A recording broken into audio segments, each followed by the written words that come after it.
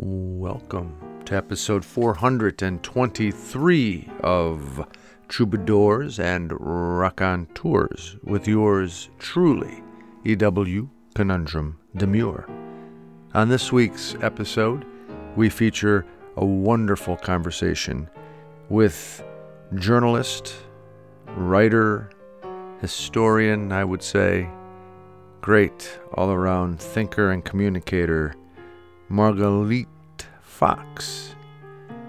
We talk with Ms. Fox about her days at the New York Times, about her new book called The Confidence Men, a true story, about creating and sustaining belief, writing obituaries for the likes of the great Maya Angelou and Betty Friedan, as well as the infamous Charles Manson. We discuss her process and the figure in the carpet, among other things. A grand conversation with writer Margalit Fox on today's episode. We also have an EW essay titled Headset. Our associate producer, Dr. Michael Pavis, shares a new radio play titled The Shut-In, Roland's Story. And we have a poem called Birch Tree. All of this, of course, is infused with the wonderful energy of several great tunes. It is so nice to have you with us. Let's get to it. Episode 423 of Troubadours and Raconteurs.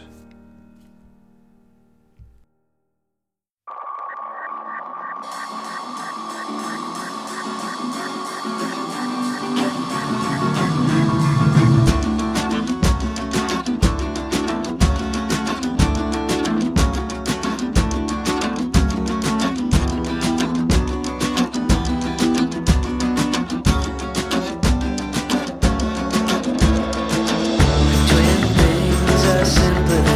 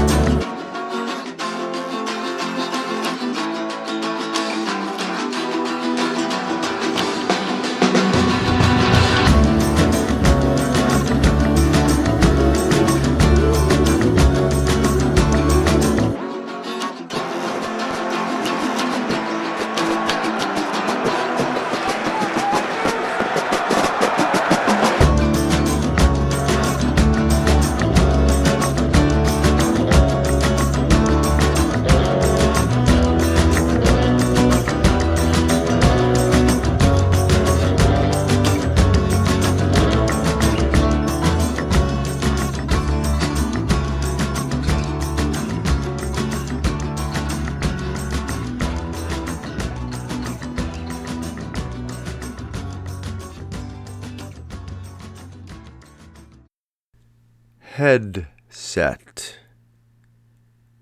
Wayward glances coupled with incontinent stances as gerrymandered details prevail at rigging the pursuit. Hirsute men and their obsequious hens pretend that they truly know and care. But those of us more robust, genuine, and honest in our hearts and minds need to be open and aware of what is happening. I walked through the hills of an upper-middle-class neighborhood recently. Laurel covered the wild parts at the sides of the road. Craftspeople and laborers, landscapers and delivery trucks created a subculture in this land of the muckety-mucks. And I wonder where I fit in. How all of this happened.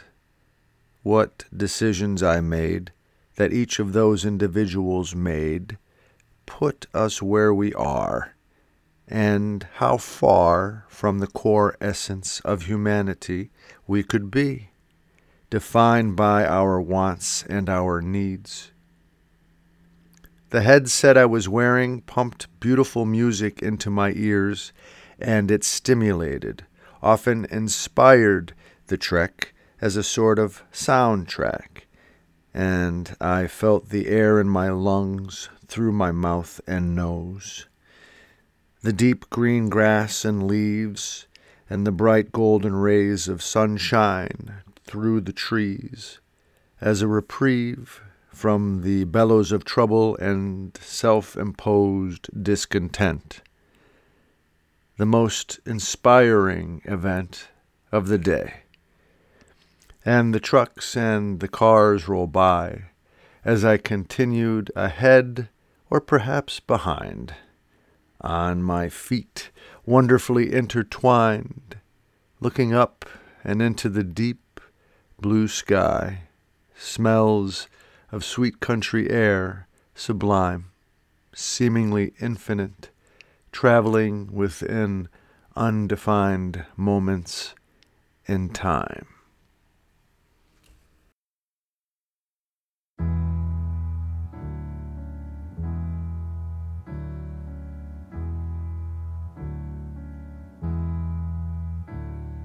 Jesus died for somebody's sins, but not mine. Milton, pot of thieves, wild cord of my sleeve, thick heart of stone. My sins my own, they belong to me.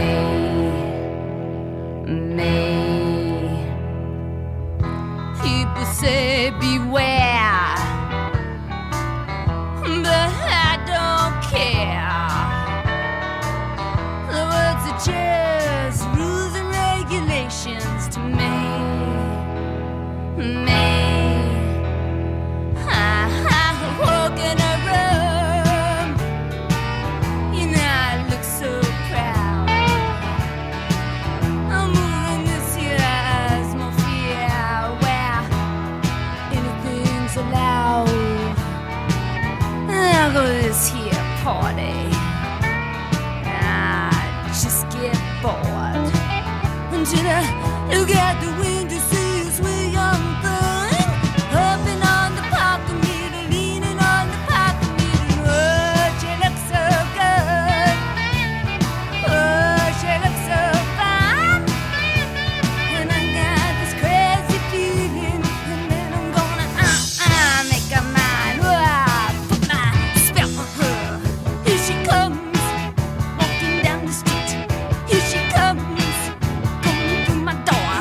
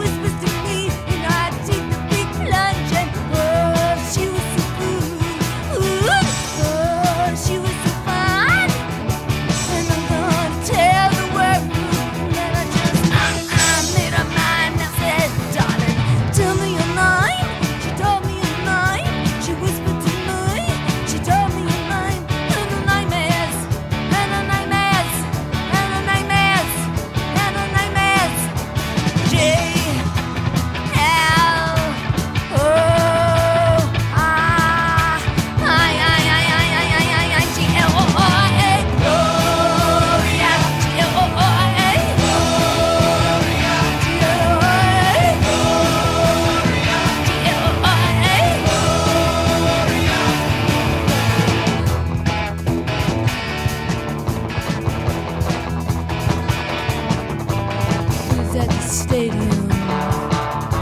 20,000 girls come and name out to me. Marie, Ruth, but to tell you the truth, I didn't hear them, I didn't see. I let my eyes rise to the big tower clock, and I heard those bells chiming in my heart, going ding dong, ding dong, ding dong, ding dong, ding dong, ding dong, ding dong, ding dong. All the time when you came in my room, when you whispered to me, when you took the big plunge, and oh, you were so cool, ooh, oh, you were so fine. And I gotta tell the world that I've made your mind, made your mind, made your mind, made your mind, made your mind, made your mind. G-O-I-A. G-O-I-A.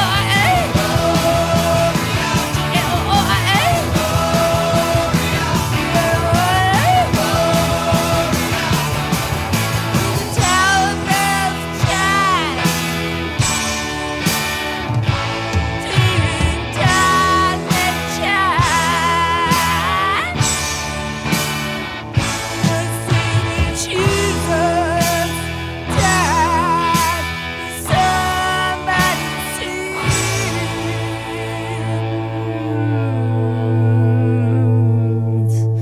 but not mine.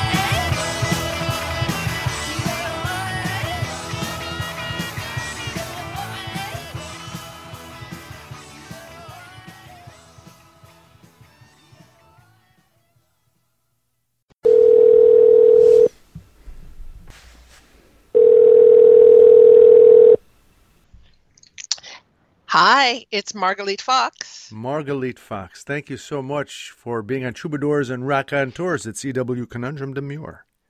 You are very welcome. And how is the sound on your end? I'm working with a brand new headset, so I want to make sure it's doing what it should. That's interesting. So am I working with a brand new headset.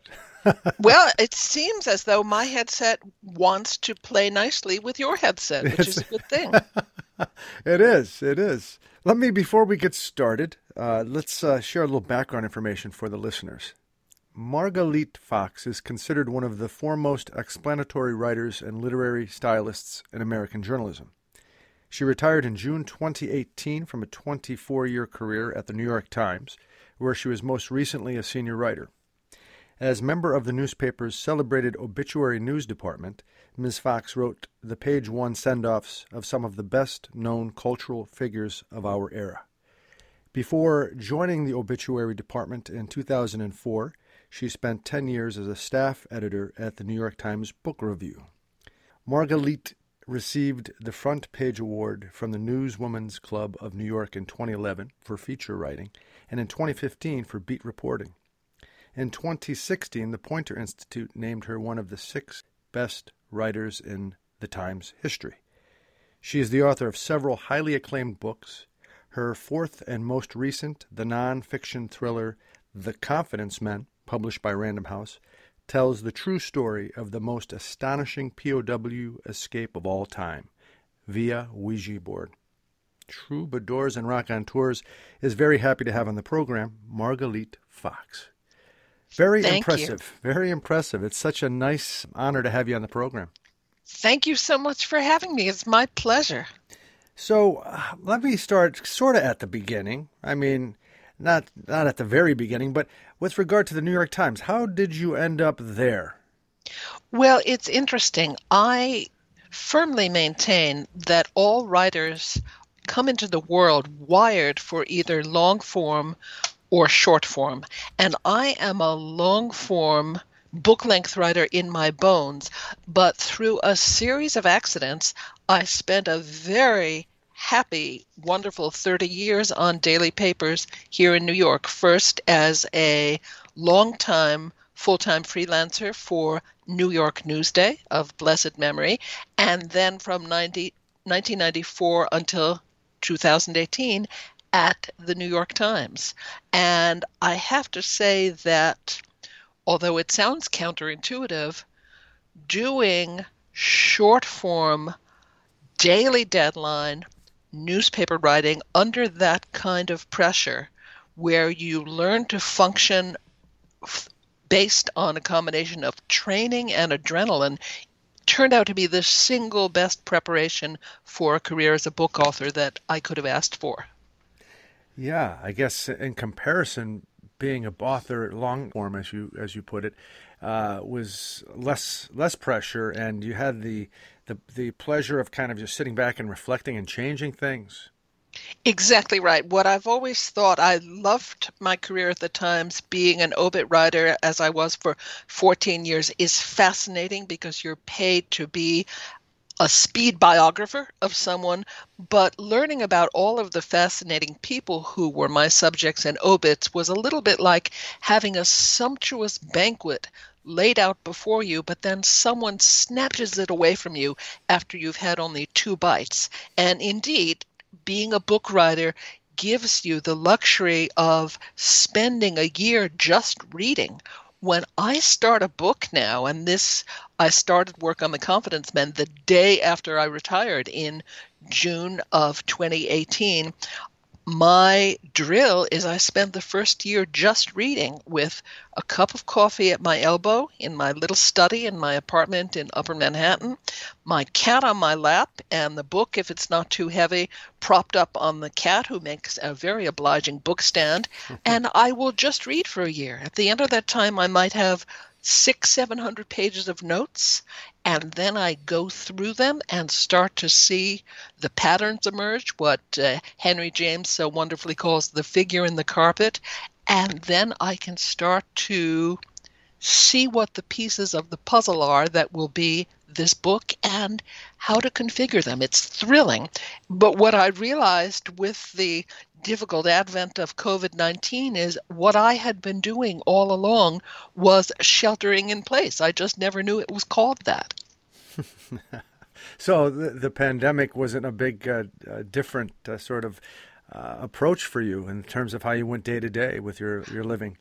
My routine changed remarkably little. Had I still been at the Times, it would have changed radically. And my hat is off to my colleagues who, over 1,000 people atomized, working from their homes, not only all over New York, but all over the country and all over the world, are miraculously putting out the New York Times every day. The same for other papers, and of course the same for the wonderful crew at Random House, all of whom, working from home, are putting out books.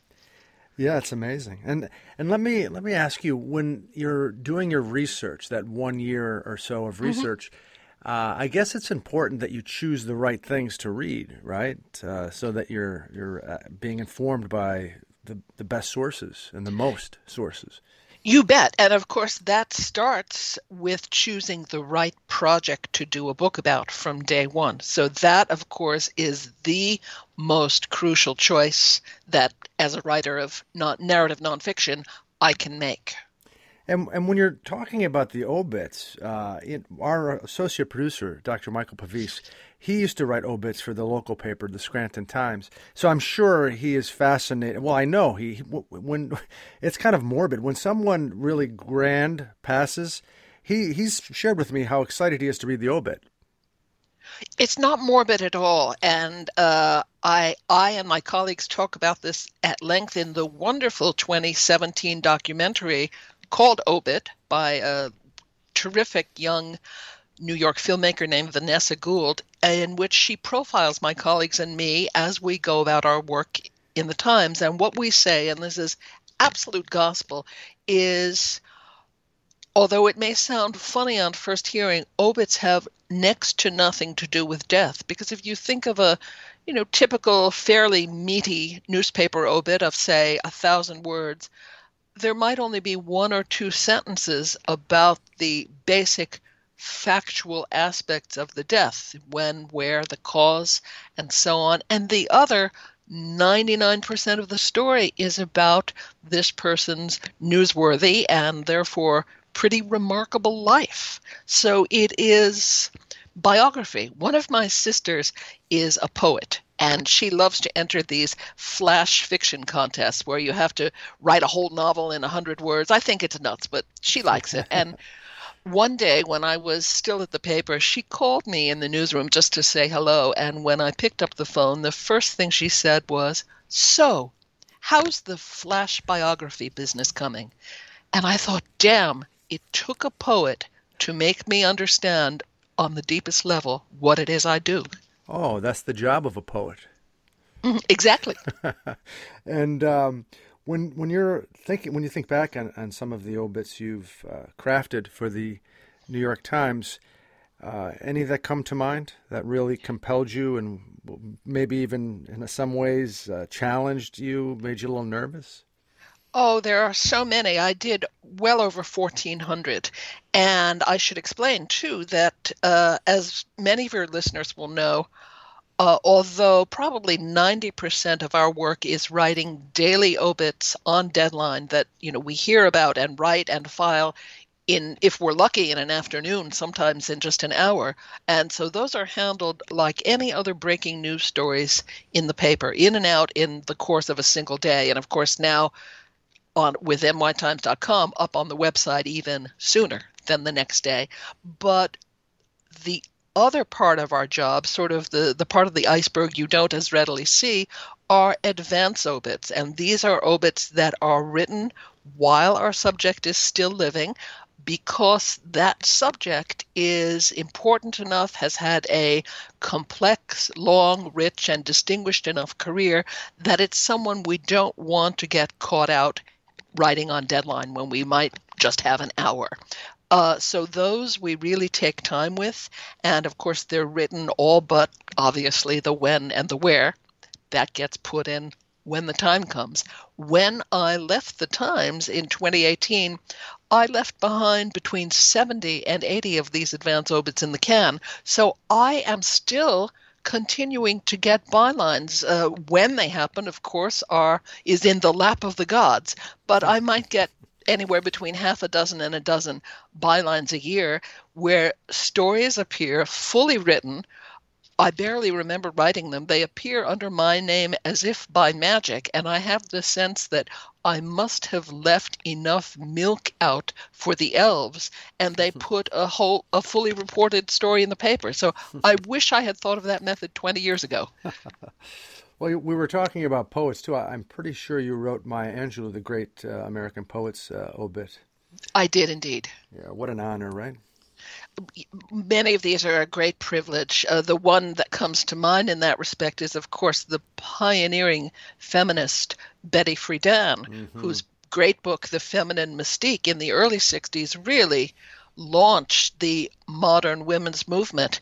And I was acutely aware that I, as a much younger woman than she, sitting there putting the finishing touches on a major obituary that was going to be indubitably on the front page of the New York Times the next day, I was so aware that as a woman, I owed my very position at a major newspaper to Betty Friedan quite directly. Wow. Oh, this is fascinating stuff. And I want to get into your book, too, because I know it's coming out. I think it's going into print on June 1, 2020. June 1, this Tuesday. Yeah. So it's a matter of days now. And you've been working on it since 2018. Correct.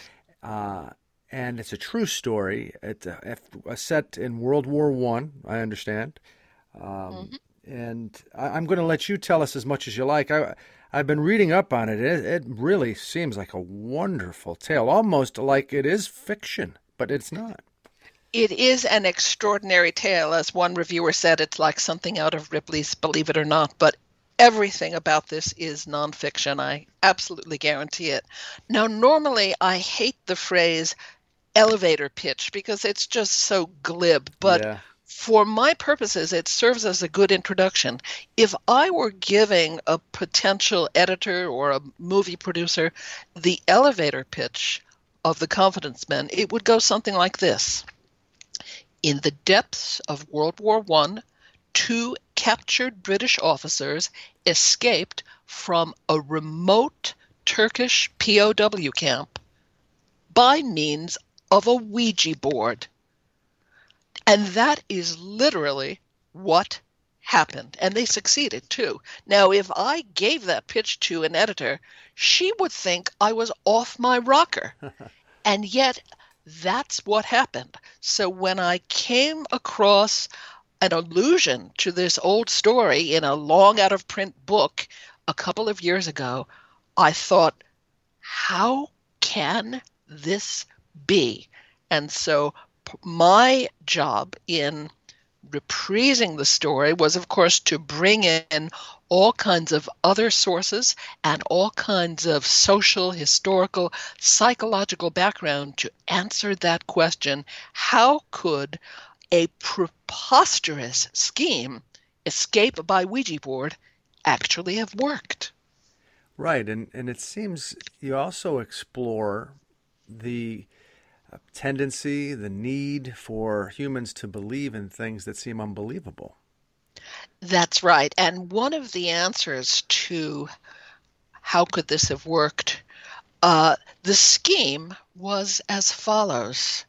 My two officers, the Welshman Harry Jones and the Australian flyer Cedric Hill, found themselves in this POW camp 4,000 feet in the mountains, just remote mountains, the Anatolian desert all around. The camp, which was called Yozgad, was considered escape-proof just because the geography was so forbidding. So they knew they couldn't escape, at least not by any conventional means. So this was not one of those, tunneling escapes that you see in movies like The Great Escape or The Wooden Horse. It had to be something else. They both desperately wanted to get out. Around that time, this is now early 1917, Jones gets a postcard from a relative in Britain. And knowing that he had, as the captives all did, these long, empty, stultifying days in captivity with nothing to do, this relative suggested he try experimenting with a Ouija board. Now, Jones was not a believer in spiritualism, but they were all so desperate for diversion, he and his fellow captives built a Ouija board from scrap and started holding seances in their prison dwelling at night. They couldn't raise a spirit, so little by little, just to entertain himself and his fellows, Jones started faking responses. He had a very good visual memory and very quickly memorized where on the board they had arranged the random letters of the alphabet, and so with his eyes closed, he gently steered their planchette, which was an inverted drinking glass, toward letters, and soon all of the British captives were happily communing with all these spirits. As Jones said, it gave us a taste of the outside world and was the only thing outside of our dreams that gave us a breath of freedom. It brings tears to my eyes every time I read that passage from his 1919 memoir. And this went on merely as a lark, but over time, by the spring of 1917, Jones realized that if he played the game right, he could actually use the Ouija board and his sham spiritualism to hook and reel in his Ottoman captors. And he hoped that it would eventually lead him to freedom. And that's what it did. It's amazing. And Jones, as well as Hill, I believe, right? Mm-hmm. They come from different classes as well. One is the son of a lord. The other one was a mechanic in Australia. Unlikely friendship. And I think you build on that as well during the development of the story. Indeed. I couldn't have asked for a better buddy movie setup. Harry Jones, the main protagonist, was the Oxford-educated son of a British lord. His father, Sir Henry Jones, was one of the world's most eminent moral philosophers. His confederate, Cedric Hill, was an Australian, never went to university, did not consider himself a big fan of book learning, but he was brilliant mechanically and brilliant with his hands. He had been a mechanic who repaired the equipment on a big sheep station in Australia. When World War I broke out, he had always been fascinated by airplanes, which were then, barely a decade old. The technology of using airplanes in warfare was so new that Australia did not yet have a full military air corps. So Cedric Hill got on a boat, sailed to England, and joined up with the Royal Flying Corps, which was the precursor of the Royal Air Force, became a pilot, and was shipped overseas. He was captured in the Sinai and Palestine theater of the war, and Jones was taken prisoner in the Mesopotamian campaign. And they arrived at Yozgat about 2 weeks apart in the summer of 1916. Wow. And when you're writing this book or any of your other 3 books, do you, from the get-go, know what you're trying to accomplish besides, I'm sure, telling a good story? Is there a moral imperative, an ethical imperative that you're trying to achieve as well? Well, for the Covenants Men, there was an immediate question and a larger question, which I felt obliged to answer, both for myself and for readers. And the answers to the 2 questions are pretty much the same. They turn out to be the same question. The immediate question, as I mentioned, was, how could this preposterous scheme have succeeded? Jones wrote a long 400-page, rather dense memoir about his escapade called The Road to Endor, published in 1919, came out in Britain, not that well known in this country, and with the passage of a century has been forgotten by most people. As I say, this story slipped into a crevice in history, and I've had the privilege of levering it out again. So that was one question. How could escape by Ouija board have happened? And I wanted to revisit the question using all of the insights that we have with 100 years of modern psychology since World War I and social history and so on. That was one. The larger question I wanted to answer was, how does a master manipulator, in this case the con men / escapees, Jones and Hill, how does a master manipulator create and sustain belief, particularly belief in something that is not true? And correspondingly, why do his converts persist in believing untrue things in the face of all evidence to the contrary? And needless to say, that question and its answer have very deep implications for contemporary life, particularly on the American social landscape of 1916 to 1920, and even continuing to today, where you have all kinds of specious beliefs, many of them very dangerous out there. Beliefs like, for instance, the COVID vaccines rewire your DNA, or top Democrats are running a child sex trafficking ring out of a pizza parlor. And yet there is a cadre of Americans who persist in these beliefs in the face of all evidence. So the questions that I explored for Jones and Hill 100 years ago and their answers are equally valid for contemporary social life today.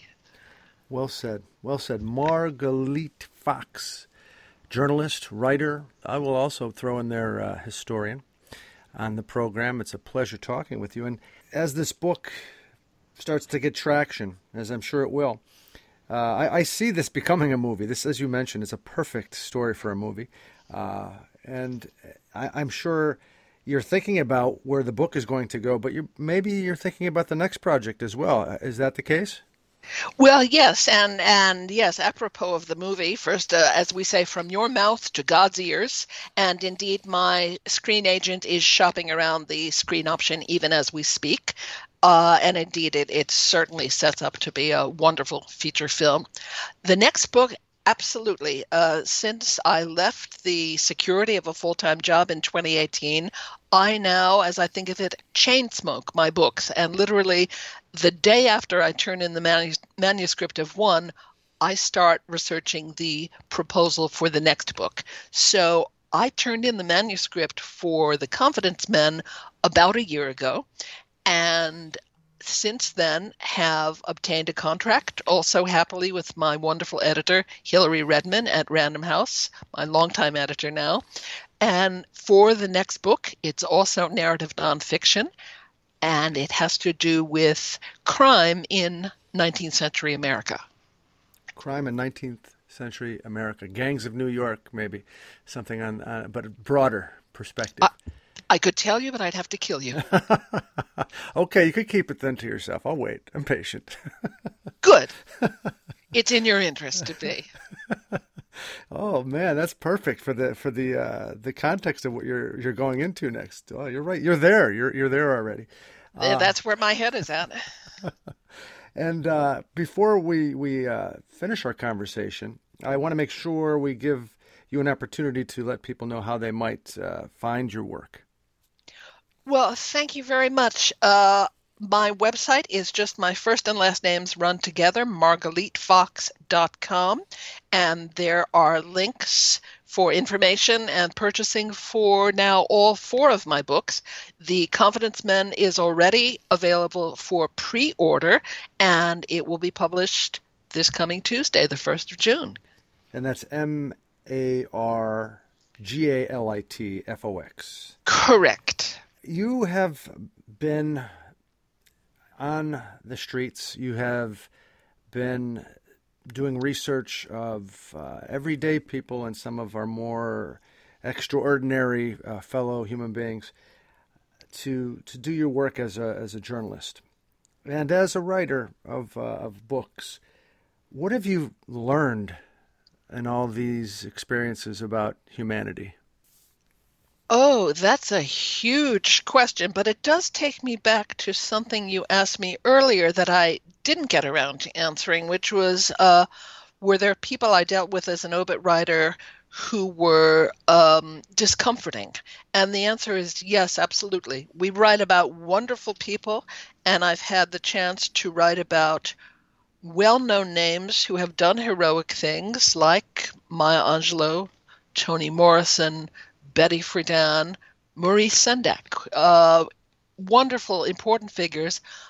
But since these are not eulogies, but they are full journalistic news obituaries, balanced like any other article in the paper, we also write about some of history's great villains, because for good or ill, for ill in this case, they were newsworthy. And so I wrote about the obit of Sheriff Jim Clark, the great enforcer of segregation in Jim Crow, Alabama, whacking people with his cudgel as they came off the Edmund Pettus Bridge. You feel terrible. You feel like you want to go home and take a shower afterwards and wash the stain of that person off you. But he was a major player on the world stage for this period. It has to be done journalistically. It has to be done right. Probably the most disturbing obit I've written in that vein was for Charles Manson. Again, horrible. Never more have I felt I wanted to wash my subject off me, but it had to be done right. He was nothing if not newsworthy. Yes, and we're going to learn from all of those experiences we have and all the people that are part of our history, right? The good and the bad and the ugly. So you did and you continue to do good work. I say thank you, and I look forward to reading The Confidence Men. I really enjoyed talking with you today, Margalite. Well, thank you very much for having me. It was great. Take care. You too.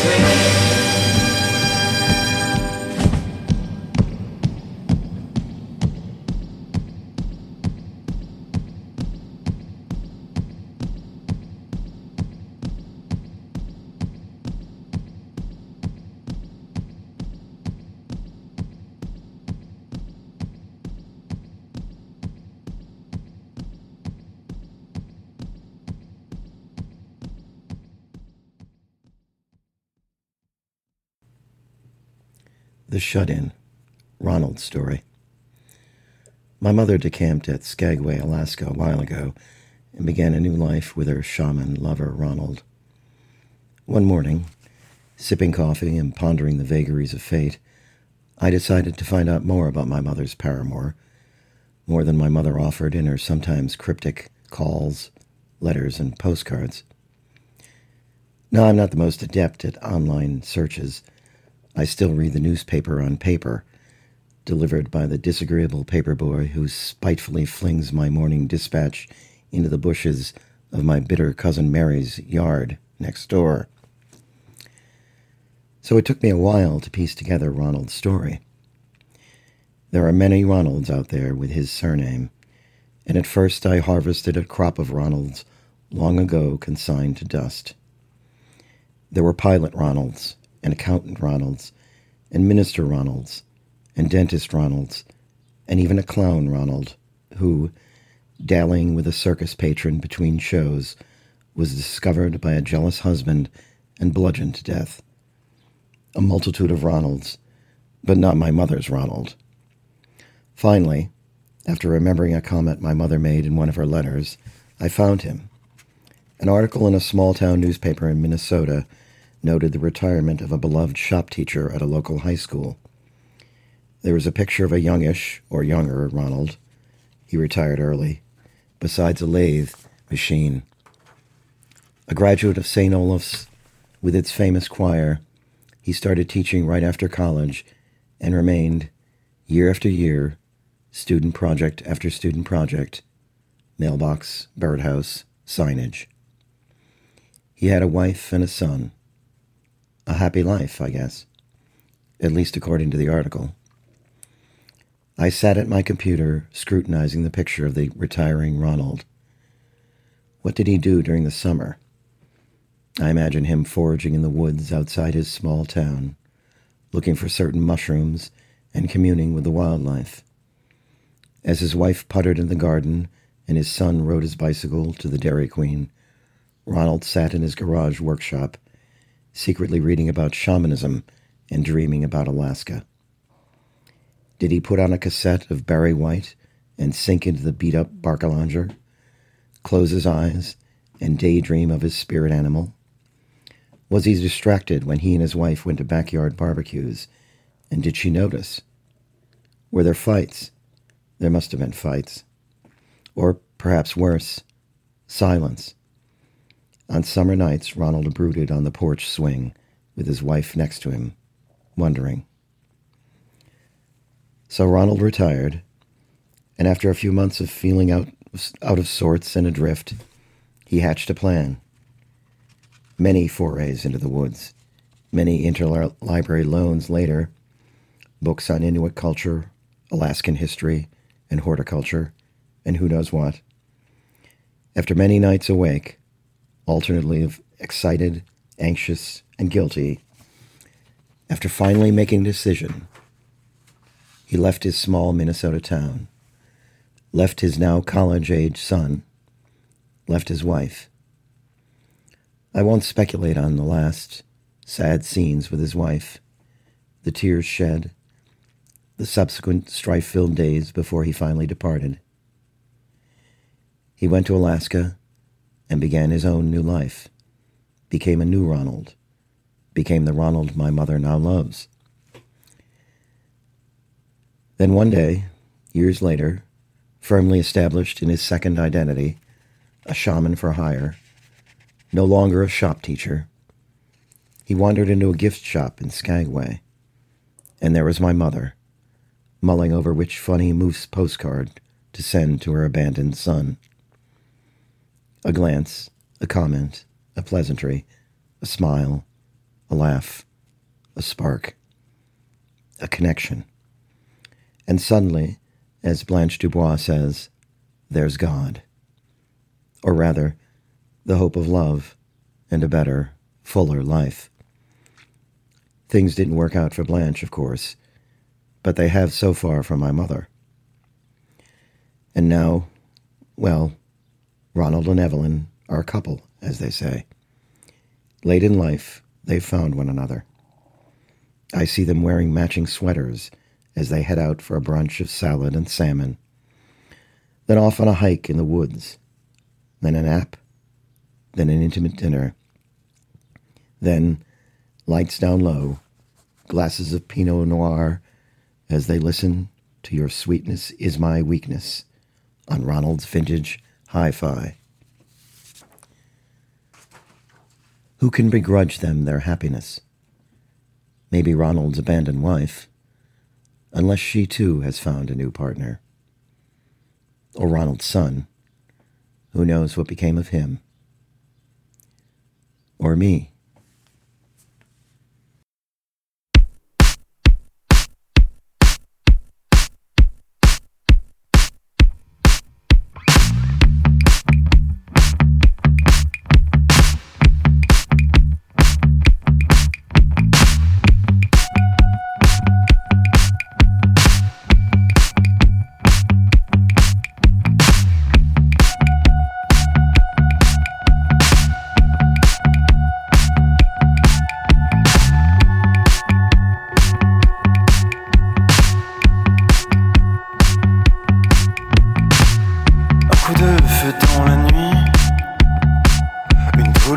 Qui s'élance, la forêt soudain qui frémit,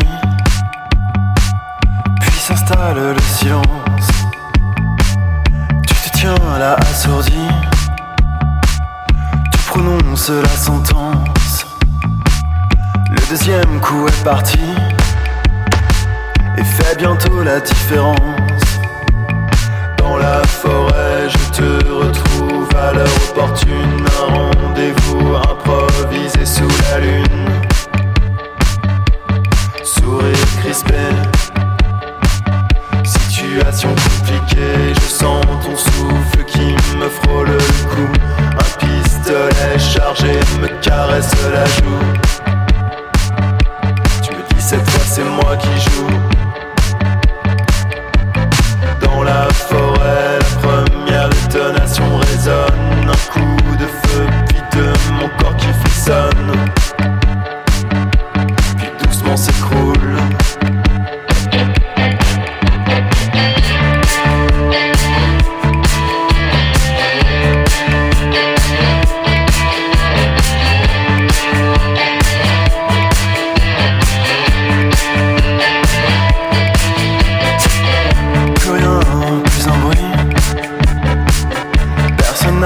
Par chance, pour moi maintenant c'est fini. Et tout le monde s'en fout, tu penses. Te voilà maintenant qui t'enfuis, tirant ta révérence.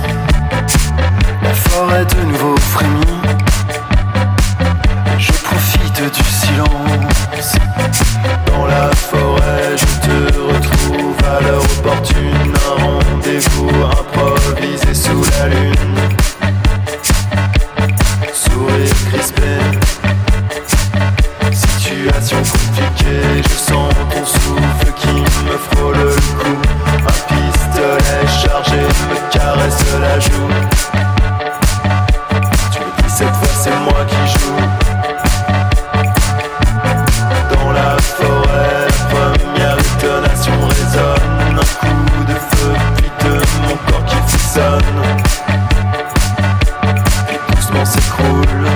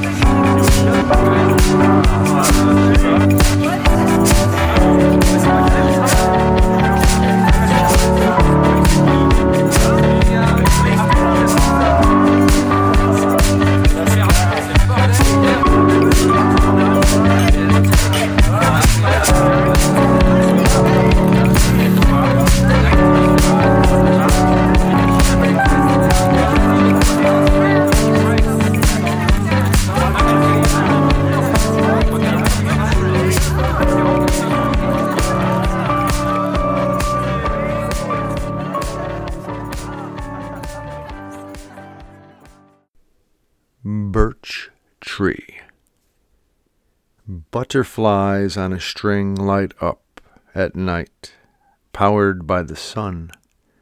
What magic has nature become, as the simplest manifestations of life forms have returned to where it always has just begun, seeking perpetually to see and know and show how to survive living alive.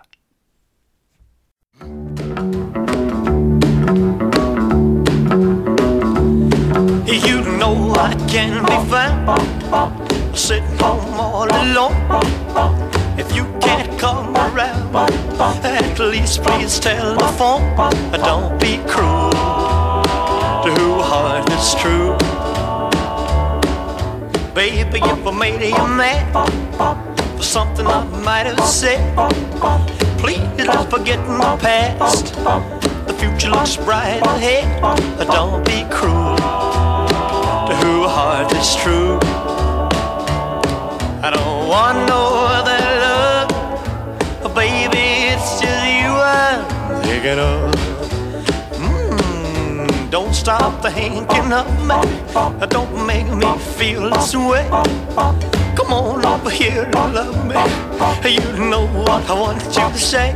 Don't be cruel to who heart is true. Why should we be apart? I really love you, baby, cross my heart.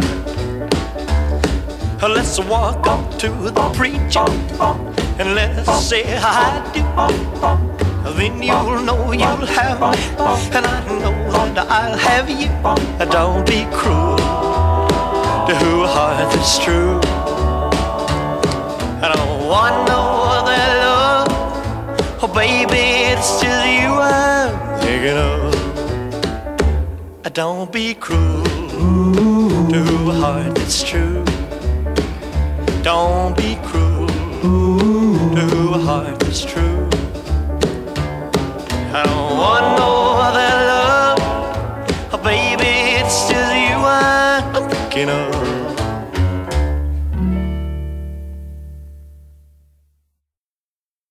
And there you have it, episode 423 of Troubadours and Raconteurs, with yours truly, E.W. Conundrum Demure.